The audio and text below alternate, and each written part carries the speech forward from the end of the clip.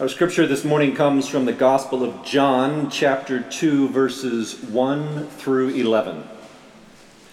Hear now the word of the Lord.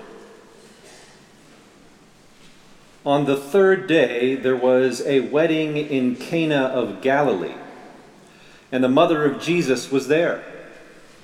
Jesus and his disciples had also been invited to the wedding. When the wine gave out, the mother of Jesus said to him, "They have no wine." And Jesus said to her, "Woman, what concern is that to you and to me? My hour has not yet come." His mother said to the servants, "Do whatever he tells you." Now standing there were 6 stone water jars for the Jewish rites of purification, each holding 20 or 30 gallons. Jesus said to them, "Fill the jars with water." And they filled them up to the brim. He said to them, "Now draw some out and take it to the chief steward." So they took it. When the steward tasted the water that had become wine, and did not know where it came from, though the servants who had drawn the water knew, the steward called the bridegroom and said to him, "Everyone serves the good wine first, and then the inferior wine after the guests have become drunk. But you have kept the good wine until now." Jesus did this, the first of his signs, in Cana of Galilee, and revealed his glory, and his disciples believed in him. This is the word of the Lord. Thanks be to God. Anyone who knows me well knows that one of my favorite things in life is a good dinner party. Sitting around the table with good friends, good food, and good wine is to me a little taste of heaven. And one of the reasons I love Jesus so much is that one of his favorite images for the kingdom of heaven was a banquet, a dinner party, a celebration.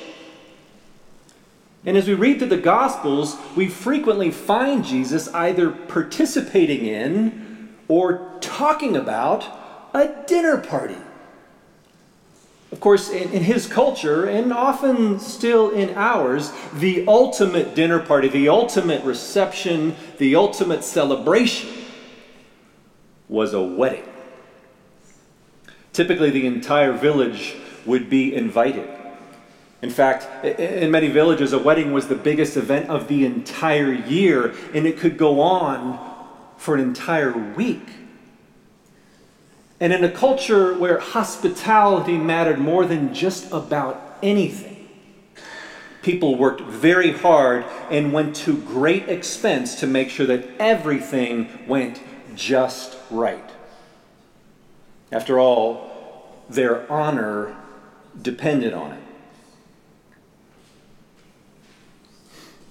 Now, in our text this morning, we find Jesus and his disciples at a wedding reception in the village of Cana of Galilee, which is about 9 miles from his hometown of Nazareth.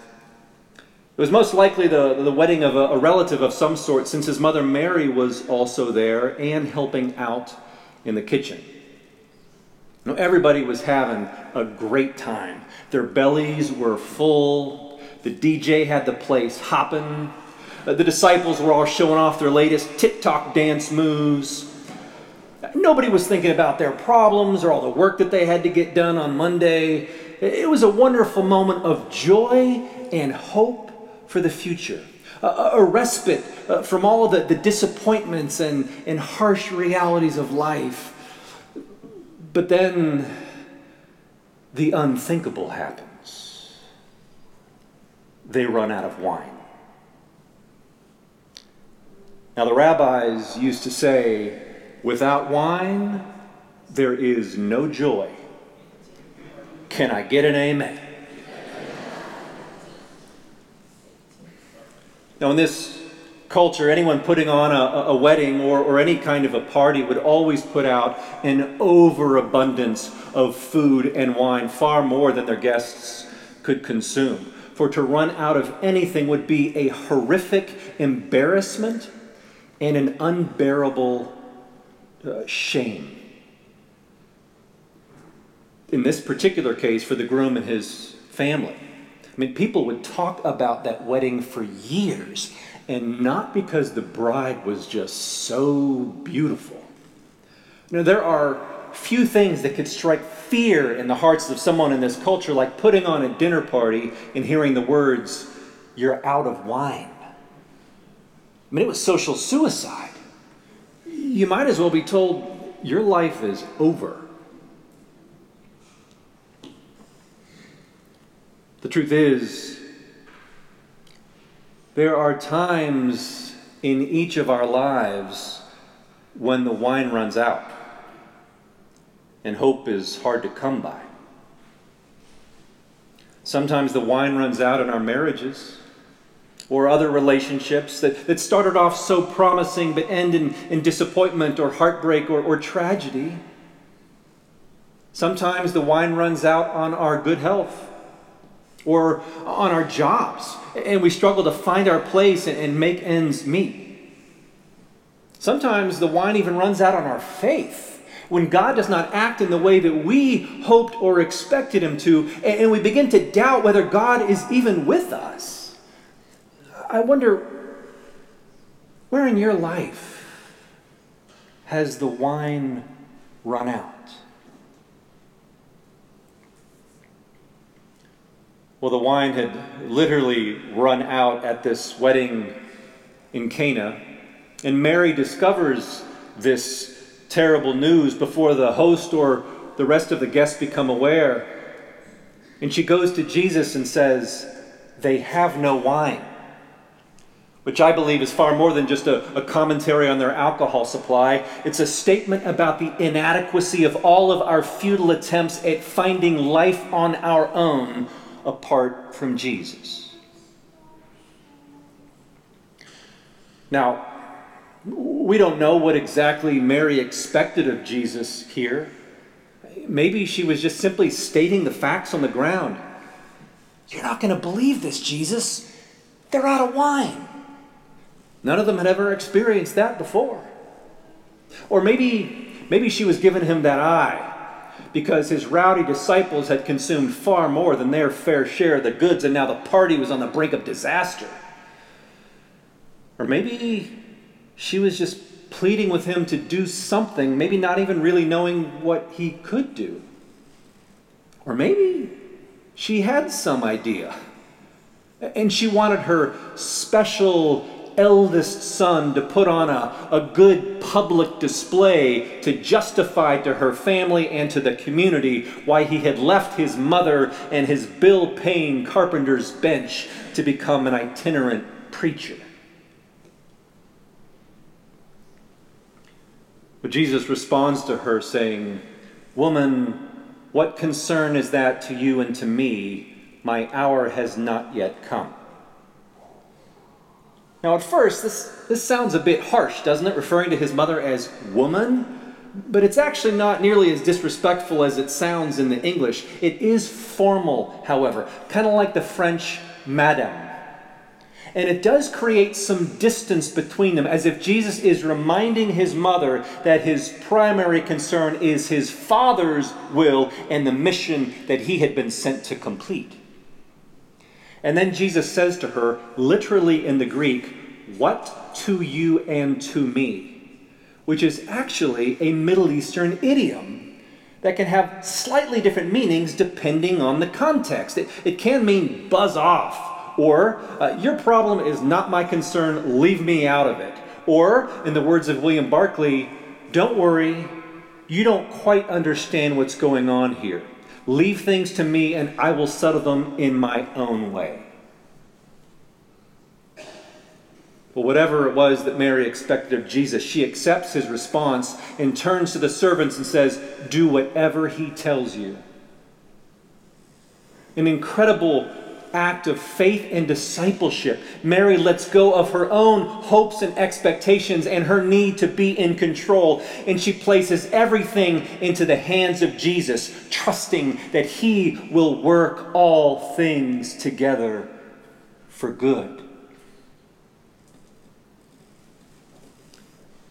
And faith like that is always irresistible to Jesus.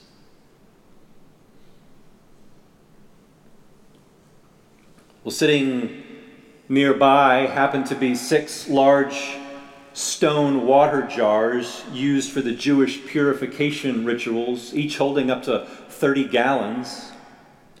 In many ways, those jars represented the old religion of Israel that had to make way for the new thing that God was doing in Jesus.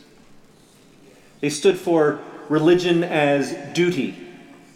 Religion that's always looking back to the way we've always done things. Religion that's just going through the motions and checking off boxes. Baptism, check. Confirmation, check. Wedding at the church, check. Christmas Eve and Easter, check. But be very sure, there is no wine to be had in that kind of religion. So Jesus turns to the servants and he tells them to fill up these jars with water and take some to the chief steward, the person that the groom's family had honored by asking him to manage the party on their behalf. And by the time he tastes it, that ordinary water had been transformed into wine. And the steward was amazed because the wine was extraordinary, far better than what they had been serving before. That's what Jesus does. He takes ordinary things and makes them extraordinary. He takes our ordinary gifts and skills, our ordinary experiences, our ordinary resources, our ordinary selves, and by a miracle of his grace, transforms them into extraordinary instruments for the kingdom of God. But only those who see through the eyes of faith are able to recognize it. Now, most people at the party had absolutely no idea what had happened. They just thought that the best wine had been saved for last, and a whole heck of a lot of it, about 800 bottles worth. The groom and his family were surely at a total loss. But Mary and the disciples knew. And they alone recognized the true host of the feast as his glory was revealed through this extraordinary moment at this very ordinary wedding in Cana. And they believed. You see, what differentiates us as Christians from the rest of the world is not that God gives more good gifts to us than he gives to others. No, the sun shines and the rain falls on the just and the unjust. Surely we all know unbelievers in our lives who have been incredibly blessed. And notice, everyone at the party got to enjoy the good wine. No, what makes Christians different is that we know the one from whom all blessings flow, the true host of the party of life, who takes ordinary vessels and ordinary lives and fills them with new possibilities and new life. Jesus enters into our ordinary moments, our joys and our sorrows, our successes and our failures, our hopes and our disappointments. And in his presence, ordinary things become extraordinary. What was empty becomes filled. What was lost becomes found. What was old becomes new. What was hopeless becomes hopeful. What was dead becomes alive again. Because with Jesus, all things are possible, and the best is always yet to come. And when we learn to recognize that and believe it, then every day becomes a reason to celebrate. As theologian Robert Hotchkiss writes, Christians ought to be celebrating constantly. We ought to be preoccupied with parties, banquets, feasts, and merriment. We ought to give ourselves over to veritable orgies of joy because we have been liberated from the fear of life and the fear of death. We ought to attract people to the church quite literally by the fun there is in being a Christian. This is why we do things like IPC Connect and beer and hymns and the lunch bunch and summer splash at the farm and back to school kickoffs. It's why we're having a luncheon after church today to hear from the Mwandi missionaries and discover and celebrate the extraordinary things that God is doing there. As Christians, we always have a reason to celebrate because we know that the Spirit of the risen Christ who has conquered death itself is among us. And He has invited each one of us to play a vital part in His coming kingdom. And every time we get together to celebrate this incredible news, we get a foretaste of that great banquet in heaven, whose first toast took place at an ordinary wedding reception in Cana. That's why, hard as it is for me to admit, I don't think this story is really about the wine. Or that when life is tough, God will always bail us out, wonderful as that might seem. Remember, John described this miracle as a sign. And the purpose of a sign is to point beyond itself to something greater. Now, in the Old Testament, overflowing wines was one of the consistent images used to describe the abundance of God's coming kingdom. And so what I think this miracle points to is the startling reality that in the person of Jesus Christ, the kingdom of God has already broken into this world, overflowing with abundant grace that has the power to take ordinary things, ordinary people, ordinary churches, and transform them into something extraordinary. And if you can see that, if you can believe, then even when the wine in your life runs out, there is always a reason for hope. Because the risen Savior, the host of the party of life, is with you, and in His presence, ordinary things become extraordinary. That's what this table is all about. Oh, sure, it might look pretty ordinary, perhaps even a bit skimpy, but do not let appearances deceive you.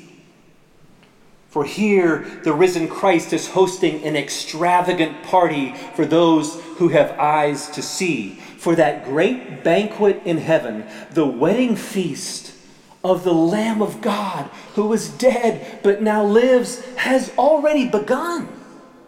And He's inviting you to come join the party by giving up box-checking religion that cannot give you life, by making worship in God's Word a greater priority, by trusting His will for your life above your own, by participating any time we have the opportunity to get together and celebrate, by investing your time and your talents and your treasures in what Jesus Christ is doing in and through this wonderful church. Through these ordinary acts of faithfulness, Jesus is inviting you to discover the extraordinary future filled with hope that He has waiting for you on the road ahead, where the wine of the kingdom continues to overflow in abundance. And He's just dying to give you a taste if you will surrender your life to Him. And you can be very sure Jesus always serves the good stuff. Amen.